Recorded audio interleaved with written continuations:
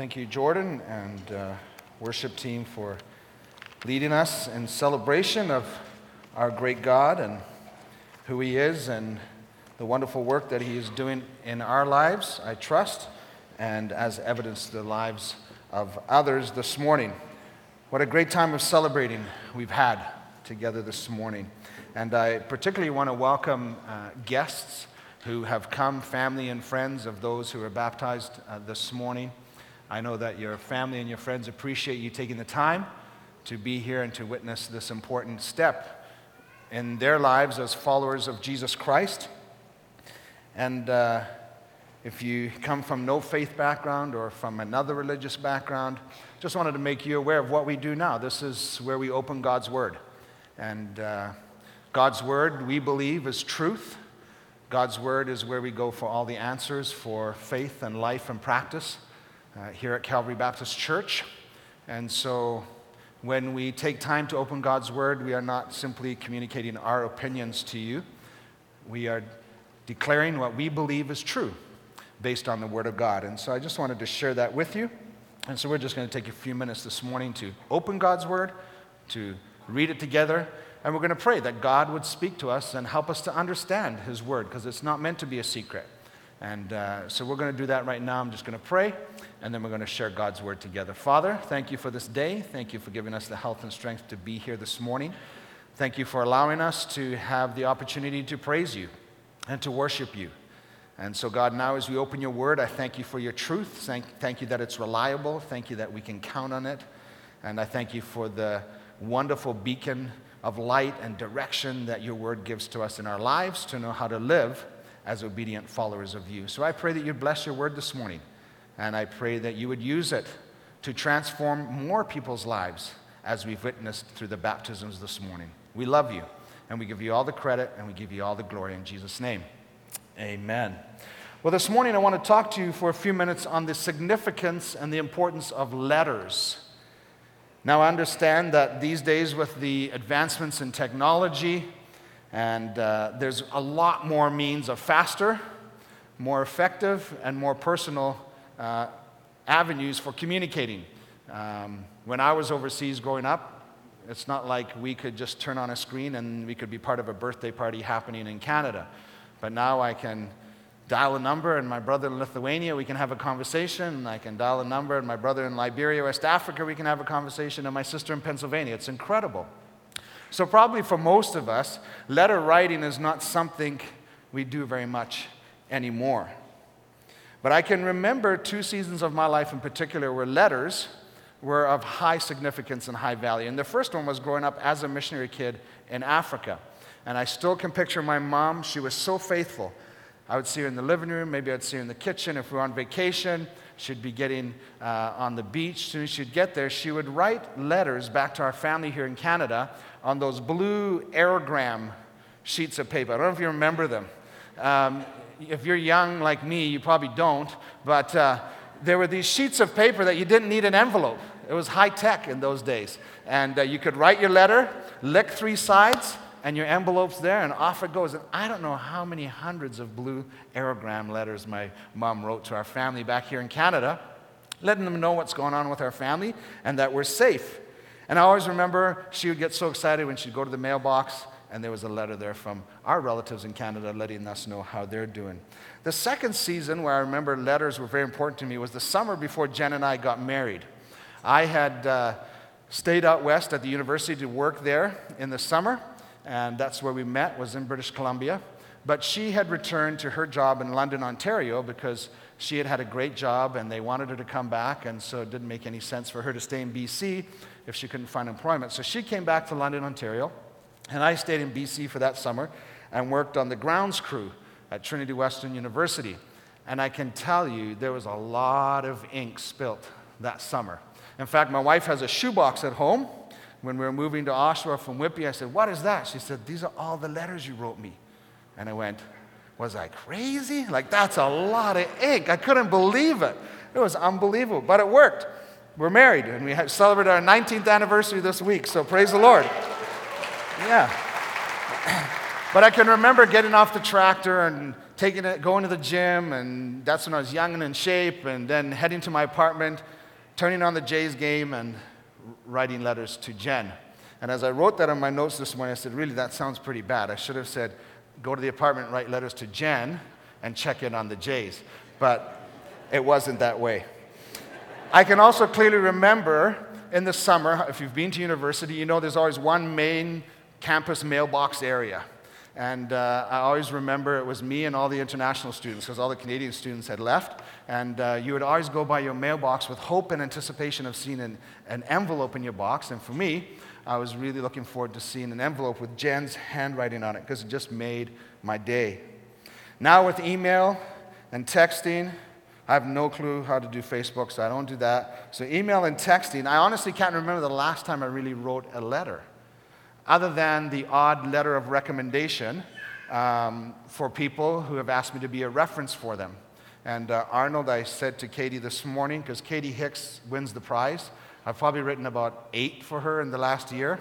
And so if by chance one of your kids asks for a reference letter and it goes to the job they're applying for and they wonder why their name's Katie, I'm sorry. It's my bad. But I said to Arnold a couple weeks ago, I said, that's it. I said, now you're going to start paying. And so, of course, I said he owes me some steak.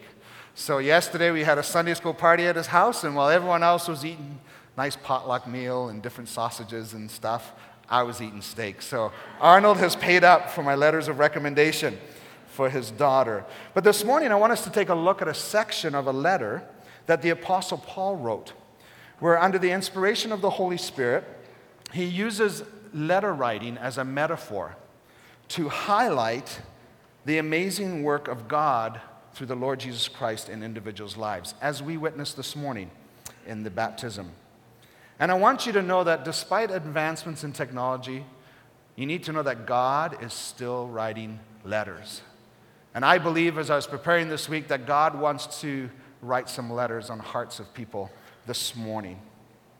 Now, his letters are not written on paper or screens of computers or screens of cell phones. His letters are living letters. And nothing should bring us more joy than when God allows us to be a part of witnessing his story that he is writing in people's lives. Pastor Rick was right. This morning was very powerful in both services. I hope you understand the importance of what you got to witness this morning. You got to witness the God of all creation and the letters he has been writing of his love and forgiveness in people's lives. It is incredible. And just like I got excited with hope and anticipation to see Jen's handwriting on an envelope, brothers and sisters from Calvary Baptist Church, we need to start coming with hope and anticipation of seeing who God is writing the letter, in whose life, and how we are going to be part of that. And that's the incredible thing. Not only do we witness it, but he actually allows us to help write some of those letters, despite our incompetencies, despite our inadequacies. He doesn't need our help, folks. He doesn't need our help. It is a privilege that we have, that he invites us to come into his plan of redemption, of rescuing and restoring souls. He invites us to be a part of seeing and witnessing and actually helping write the messages of love and forgiveness on people's hearts.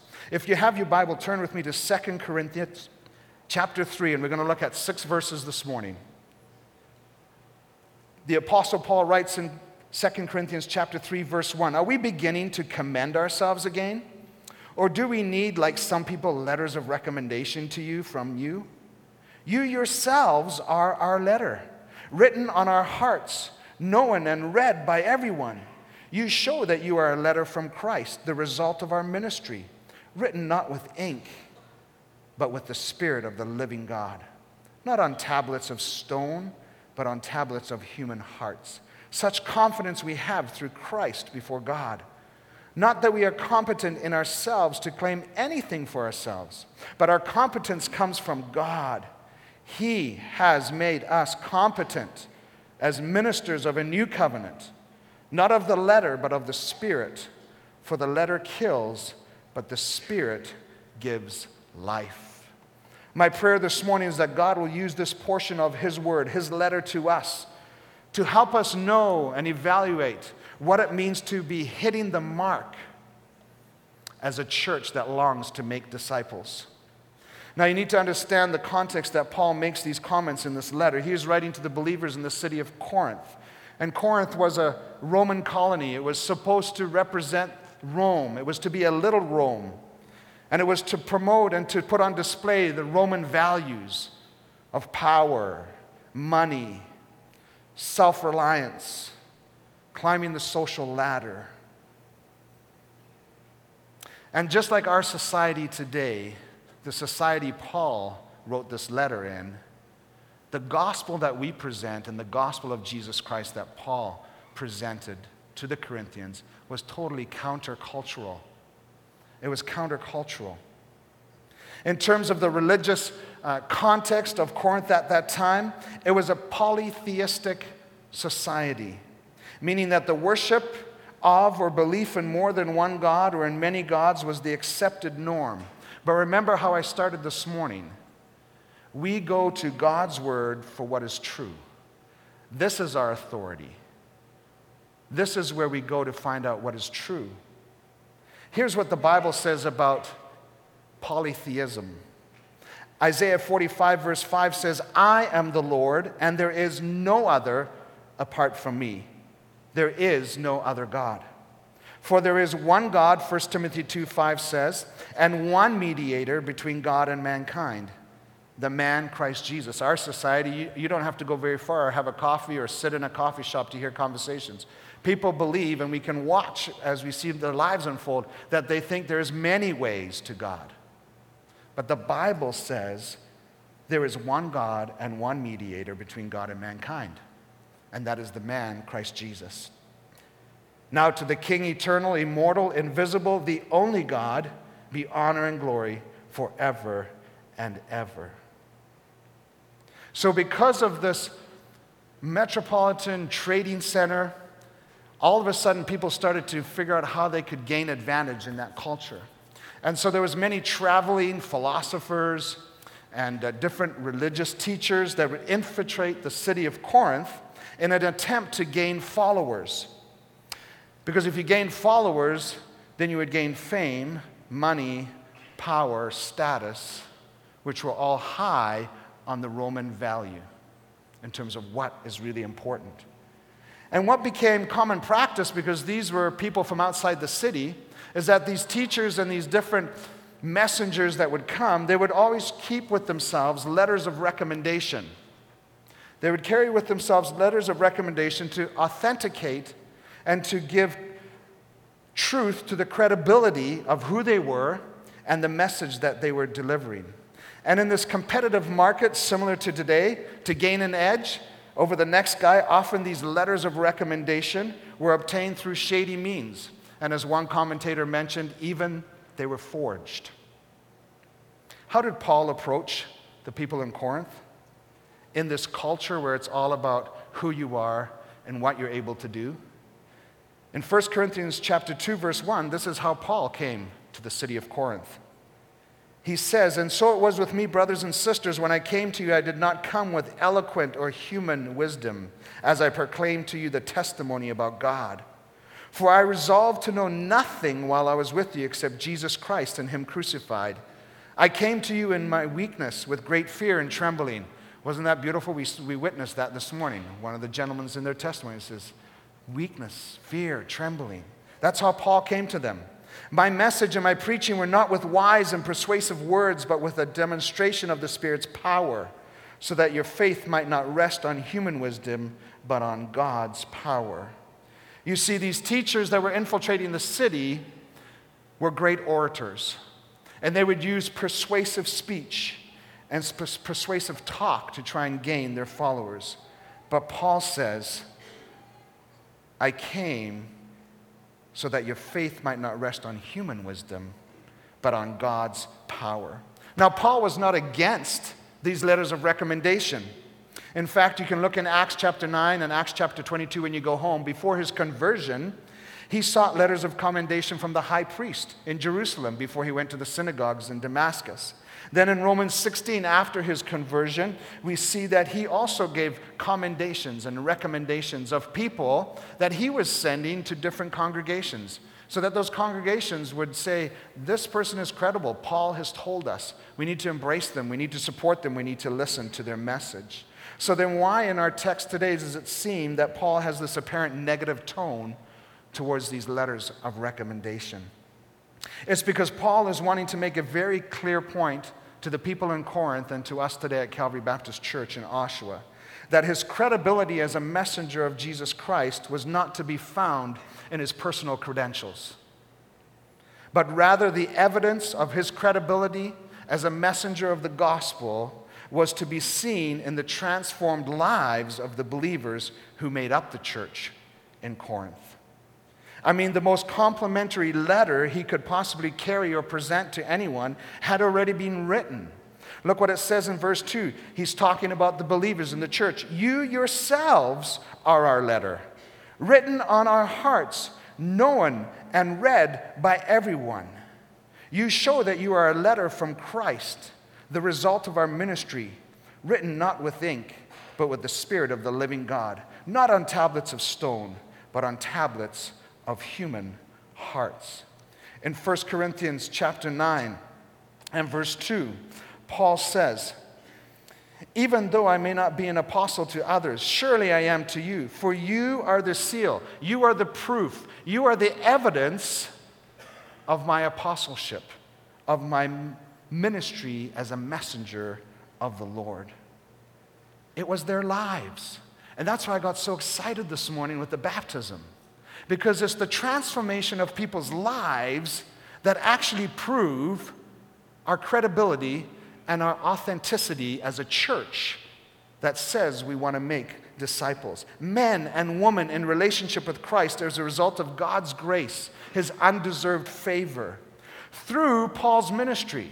He said that in verse 3. You show that you are a letter from Christ. It's Christ's work. But yet Christ invites us and allows our ministry, which is really his ministry, to be part of the letters he is writing.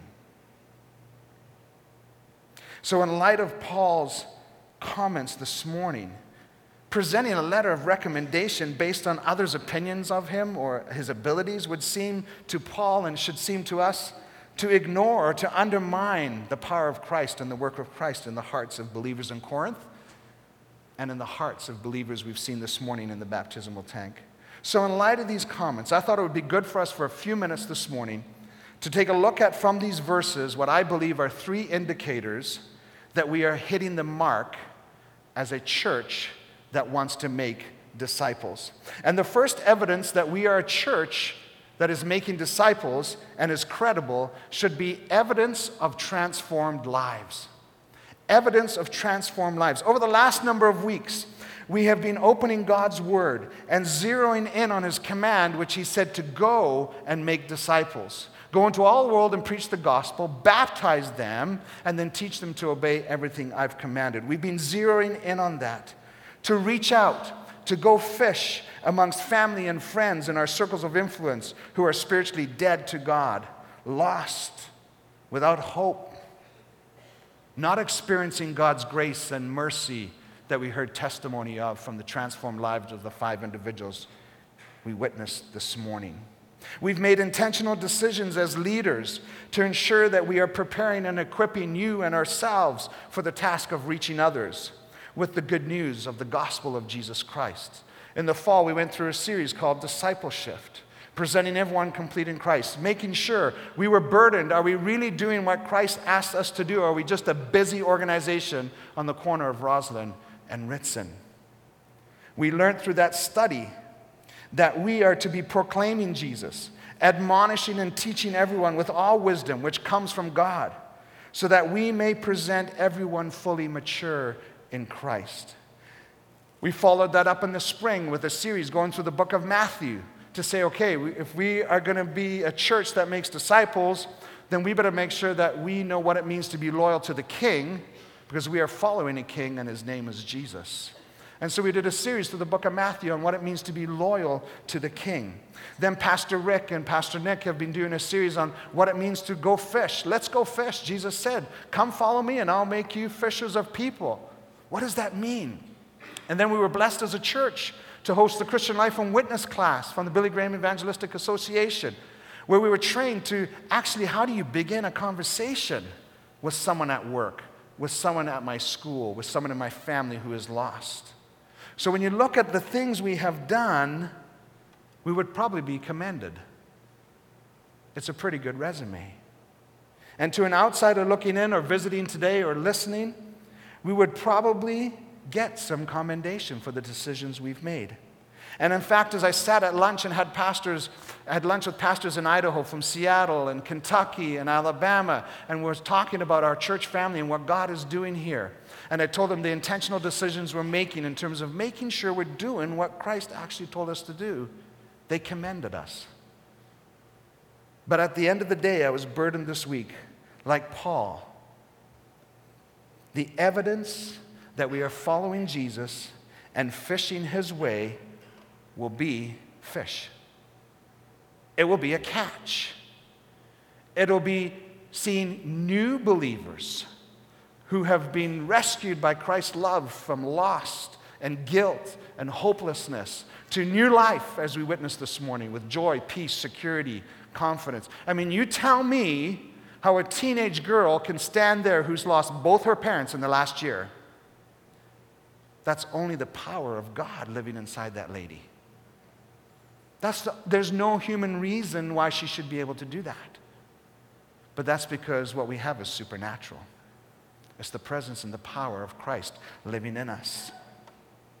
The proof that we are a church that is hitting the mark is that we should see new and growing disciples. A disciple is someone who knows God. A disciple is someone who is being changed by Christ, born spiritually, moving to a child, moving to a young adult, and eventually fully mature in Christ, where they are now making other disciples. The proof of our grace-driven efforts here at Calvary Baptist Church to make disciples will not be found in what others say about us or our programs. Although the programs and ministries we have are vital to the mission. They are vital to the mission. And by God's grace, we have many programs and many ministries that God is using to get the good news out.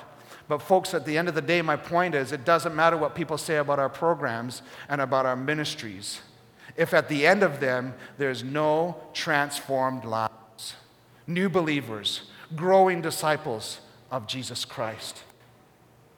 Look what he said in verse 2. He said, you yourselves are a letter written on our hearts, known and read by everyone. The visible, noticeable work of Christ in transforming lives through our programs is the evidence. And that's why this morning I was so excited in the first service. I was just totally moved because I felt it was one of those moments where you just felt you were standing on holy ground. Because God just opened the window and he just blew my mind away of how powerful his love for humankind is. That he would be able to penetrate a country that says, no, God's love and God's message will not infiltrate our country. And yet his love is so strong for the souls of those that testified in the first service today that by God's grace, he allowed them to come to university in Oshawa. And by God's grace, there was a Chinese fellowship already established. And then by God's grace, some of them got hosted by some of our members to live in their houses. Do you think that's coincidence? No, that's how powerful and strong the love of Christ is for people. And now he's equipping Chinese missionaries who are going to go back and reach their own people. And you know what he's done? He's plopped them in our neighborhood. And he said, Calvary Baptist Church, are you ready to make disciples of those I'm saving? Are you ready to equip them and teach them to obey everything I've commanded? Praise God for the baptisms this morning. Praise God that he allowed us to witness this morning and to be a part of the letters he is writing in the hearts of those who were baptized. Praise God that through the ministries here at Calvary Baptist Church, God has invited us to participate in his plan to transform lives of people who were lost, squirreling, spending their whole lives just running after acorns, without hope, seeking so hard to find joy, peace, and significance in life, only to be left feeling empty and unsatisfied until they responded to his letter of invitation that he was writing on their hearts through the Holy Spirit to come and experience a personal relationship with Jesus Christ. Letters not written with an ink, Paul says. You know what happens to ink. Ink fades. I bet you if I open that shoebox, I guarantee you some of my cards that I wrote Jen, I bet you the ink has started to fade. And I bet you in the move from BC and then the move from Whitby to here and from Queens to Oshawa, if water or anything spelt on that ink, what happens? Smudge. Right? Ink can be faded. Ink can be deleted. Ink can be blotted out. But that's not how God is writing letters on the hearts of people, with ink. Paul says he's writing it with the Spirit of the living God. The heart written upon by the Spirit receives eternal life that does not fade and cannot be deleted. You see, the false teachers in Corinth, when Paul was in ministry, their letters of recommendation were not signed by Christ. They were simply human power, human ink. But Paul's ministry was signed by Christ. In fact, one commentary said their lives and the lives we've witnessed this morning, transformed lives, are living letters written with divine authorship, written by the Spirit of the living God, inscribed on living tablets, sensitive human hearts. What we witnessed this morning is a fulfillment of what is written in Jeremiah chapter 31, verse 31 to 34. Listen to what the Bible says. The days are coming, declares the Lord, when I will make a new covenant with the people of Israel and with the people of Judah. It will not be like the covenant I made with their ancestors when I took them by hand to lead them out of Egypt, because they broke my covenant, though I was a husband to them, declares the Lord.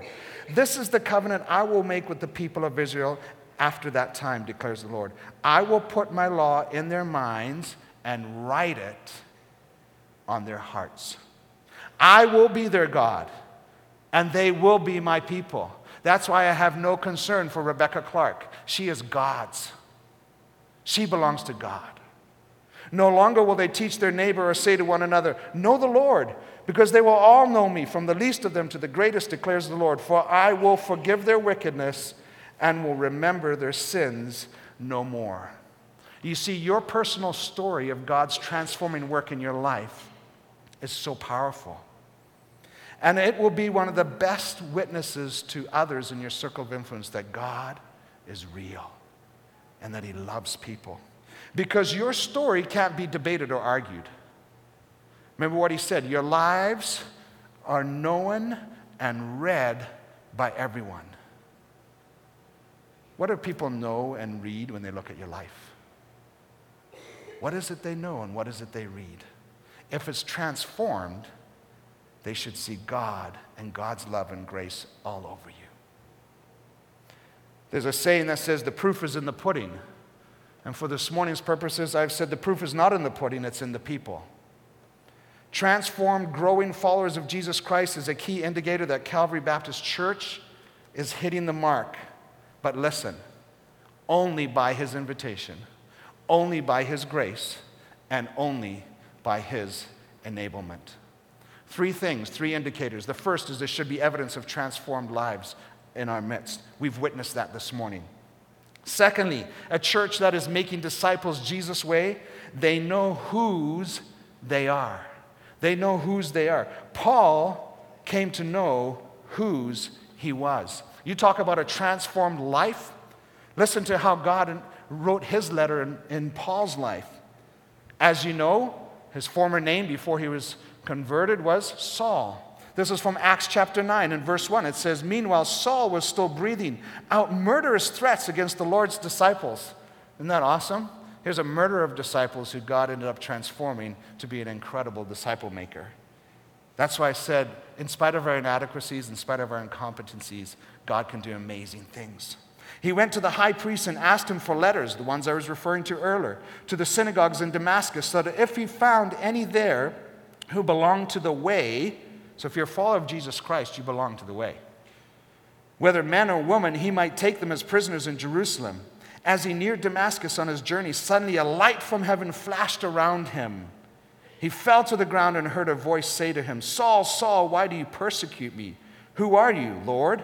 Saul asked. "I am Jesus whom you are persecuting," he replied. "Now get up and go into the city, and you will be told what you must do." The men traveling with Saul stood there speechless. They heard the sound but did not see anyone. Saul got up from the ground, but when he opened his eyes, he could see nothing. So they led him by hand into Damascus. What a powerful picture. Here's a guy who's on his own agenda, who's going to go and murder followers of Jesus Christ. He's being led by someone's hand into Damascus. Our God is stronger. Our God is greater. For 3 days he was blind, and he did not eat or drink anything. In Damascus there was a disciple named Ananias. The Lord called to him in a vision, "Ananias." "Yes, Lord," he answered. The Lord told him, "Go to the house of Judas on Straight Street and ask for a man from Tarsus named Saul, for he is praying." See, God was already beginning to write his letter on Saul's life. In a vision, he has seen a man named Ananias come and place his hands on him to restore his sight. "Lord," Ananias said, "I have heard many reports about this man and all the harm he has done to your holy people in Jerusalem. And he has come here with authority, with letters of recommendation and commendation from the chief priests to arrest all who call on your name. But listen, those who are making disciples know whose they are. Listen what the Lord said to Ananias. Go, this man is my chosen instrument to proclaim my name to the Gentiles and their kings and to the people of Israel. Paul was simply a chosen instrument of God to proclaim his name. You see, until you know Jesus Christ personally, you are going to think you're it. And you're going to think you have everything. But God will find a way, because he loves you, to humble you so you'll come to understand whose you are and what your purpose for your life is. Reading those verses in chapter 3, verse 4, it says, "Such confidence we have through Christ before God, not that we are competent in ourselves to claim anything for ourselves, but our competence comes from God." Paul's confidence came through Christ before God, not in his own ability like all the other religious teachers and false teachers who infiltrated the city. Left to his own ability, Paul realized, left to his own commendations and letters of recommendations, that he was useless. Folks, we are useless and can do nothing apart from Christ. That's what it says in John 15. We can take no credit for the transformed lives that we witnessed this morning, even though God chose to use our ministry to bring these people towards himself. We can't take any credit. We can't take any claim or say, wow, look at that, aren't we great? Why? Because outside of Christ, we are competent of nothing that is going to be worthy of the kingdom of God. Our competence, Paul says, and I say to us this morning, Calvary Baptist Church, our competence must come from God.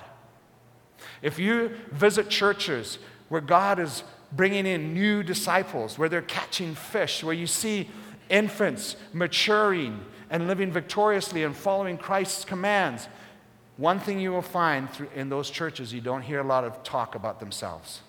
You'll hear stuff like, God is amazing. We can't believe what God is doing amongst us. We can't believe he allows us to be a part of this.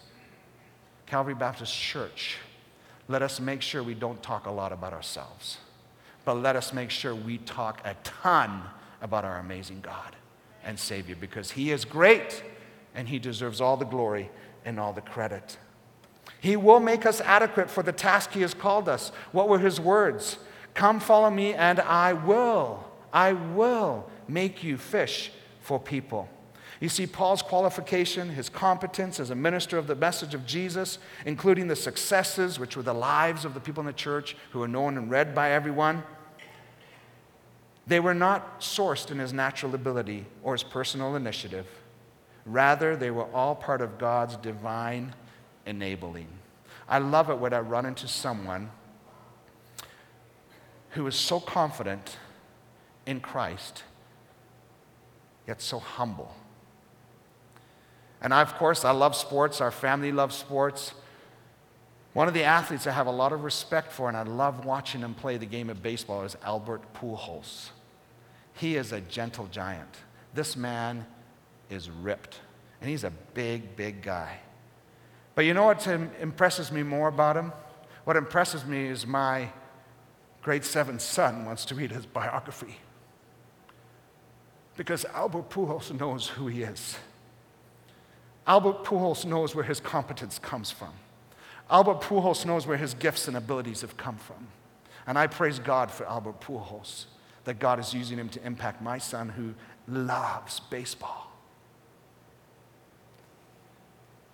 Albert Pujols grew up in the Dominican Republic.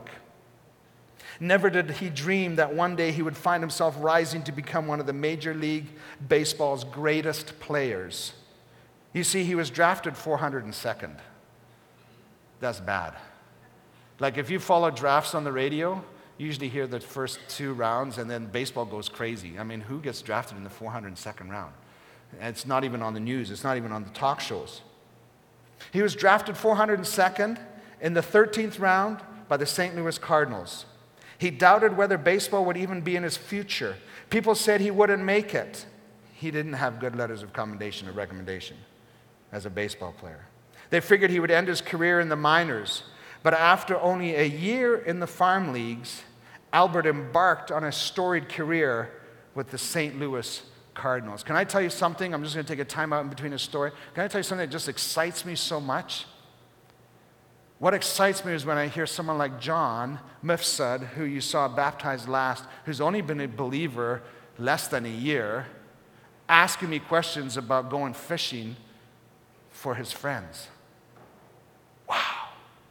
Folks, you don't have to wait many years to begin to go fish and share the love of Jesus with others. Albert Pujols was only in the minors for 1 year.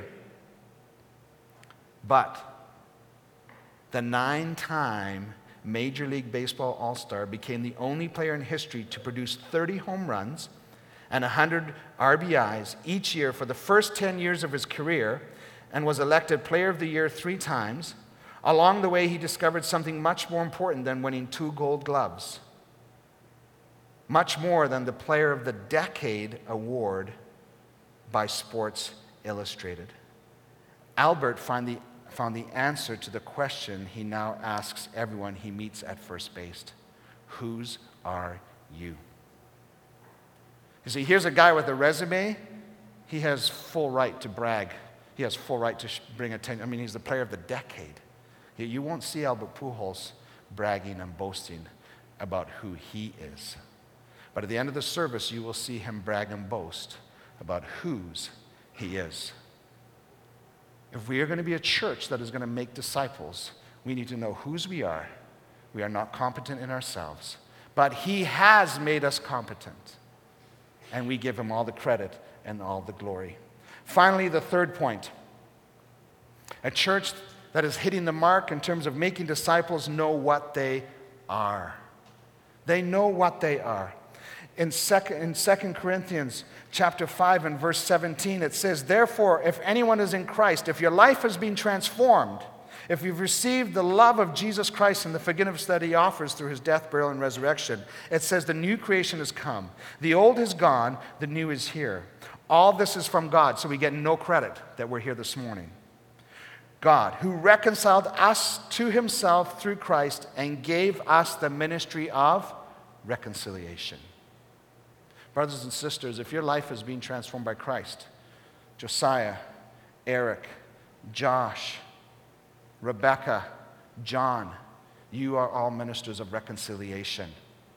Anyone in this auditorium this morning who has had their sins forgiven and they have been moved from an enemy of God to a friend of God through the death, burial, and resurrection of Jesus Christ, you are a minister of reconciliation. In our text this morning, the Apostle Paul says in verse 6, he has made us competent. Did you hear that? There's no need to fear whether you're going to be able to do the task, because then you don't believe God's word. It says he has made us competent. He has made us competent as ministers of a new covenant. I look at Graydon and Sarah here this morning, soon to be going to Africa, taking a big step of faith because they know whose they are. And their lives have been transformed by Jesus Christ. I have no fear about what Graydon and Sarah are going to do in Africa because they know that God has made them competent as ministers of a new covenant, ministers of reconciliation. If any of us go out, whether it be to Tanzania, whether it be to the college up the road, whether it be in our neighborhood, if we go out thinking we're going to do this in our own savvy wisdom, persuasive talk, we will fail. But the good news, brothers and sisters, it says He has made us competent. It's not debatable. It doesn't need to be argued. We just need to start being faithful and being obedient to what He has made us become. Ministers of reconciliation. Ministers of a new covenant established by God that provides the forgiveness of sin through the death, burial, and resurrection of Jesus. In Matthew 26:28, when Jesus was having the Last Supper with His disciples, He took the cup, and when He had given thanks, He gave it to them, saying, "Drink from it, all of you." I encourage you this morning, if you are here and you don't have a personal relationship with Jesus Christ is saying, "Come. Come, all of you. This is my blood of the covenant, which is poured out for many for the forgiveness of sins." And all that Christ has made available to us can become yours if, as we do in Romans 10:9 says, if we confess with our mouth that Jesus is Lord, and if we believe in our heart that God raised Him from the dead, you will be saved. You will be transformed. You will have His Spirit indwell your life. You will have new life. And you will have the power to be able to live a transformed life that will be read by everyone at your work, that will be known by everyone in your neighborhood, and that God will use to begin to inscribe letters of love and forgiveness on others' hearts. Listen what Romans chapter 8 says. "Therefore, there is now no condemnation for those who are in Christ." That's the key, folks. We got to be in Christ. "Because through Christ, Jesus, the law of the Spirit who gives life, has set you free from the law of sin and death. For what the law was powerless to do because it was weakened by the flesh, God did by sending His own Son in the likeness of sinful flesh to be a sin offering. And so He condemned sin in the flesh in order that the righteous requirement of the law might be fully met in us, who do not live according to the flesh, but according to the Spirit." You see, folks, the salvation you have is not going to be recognized in your circle of influence if you're living according to your flesh. But if you're living according to the Spirit, you're going to live a life that's counter to the culture that you work in, that you live in, that you play in. And people will start to ask you questions. And when they do, you already know what the answer is. Always be prepared to give an answer for the hope that you have. And do it with gentleness and with respect. We need to be a church filled with individuals and families that live by the Spirit if we hope to hit the mark of making disciples. "Those who live according to the flesh have their minds set on what the flesh desires, but those who live in accordance with the Spirit have their minds set on what the Spirit desires. The mind governed by the flesh is death, but the mind governed by the Spirit is life and peace." And that's what you witnessed in the transformed lives of those in the baptismal tank this morning. You see, when God wrote His letter of love on Abba Pujols' heart, his life was transformed. And did you hear how it was transformed? I saw what they had, and I wanted it. Do people in our community, in our neighborhoods, and in our schools want what we have? Do the transformation that Jesus Christ so graciously has done in our lives, is it evidence to those around us? Because when it is, He will use you to begin to write His letter on someone else's heart. And then all of a sudden, he had perspective. He knew whose he was. I mean, this guy can brag about his stats, but what did he say? "I give him all the credit. He keeps me humble." Not only that, he knew what he is. You heard him say, "What I do off the field is more important than what I do in baseball." He is a minister of reconciliation and a minister of the new covenant, and it starts in his home with his own family and with his own kids. And then whatever platform God uses, he gives him the credit because he knows who's he belongs to, and he knows what he is. We have a couple in our church that I want you to pray about. Their name is Matt and Christiane Bowler. Matt is the chaplain for the Toronto Blue Jays. And a couple weeks ago, he was running the service at the Rogers Center, and Albert Pujols from the Cardinals attended. And you know what? It was the same consistent message. He said, Calvin, I've never met such a confident, humble, genuine person. That's the power of Christ in us. I'm going to ask Jordan and the team to come. Are you good, Jordan, with that? Great. To come, and we're going to sing a song that declares what we believe. Jesus saves. God still wants to write letters. And you coming here today may be one of those steps where he's helping you to realize and he's tapping you and your heart is sensitive. Don't ignore the message you've heard this morning. God loves you. He wants to transform your life. He wants you to know whose you belong to. And he wants you to know what you are. And brothers and sisters, for those of us who are already saved by God's grace through Jesus Christ, my challenge to us at Calvary Baptist Church is if we're going to hit the mark as a church that makes disciples, and by God's grace, he's letting us see some evidence of transformed lives. That's exciting. That means let's make sure we talk about him and not about ourselves. Our competence is from God. Don't forget what you are. You're not just a chiropractor, Scott. Arnold, you're not just a custodian. Jordan, you're not going to be just a school teacher. You are ministers of reconciliation and of a new covenant. And by God's grace, he has made us competent.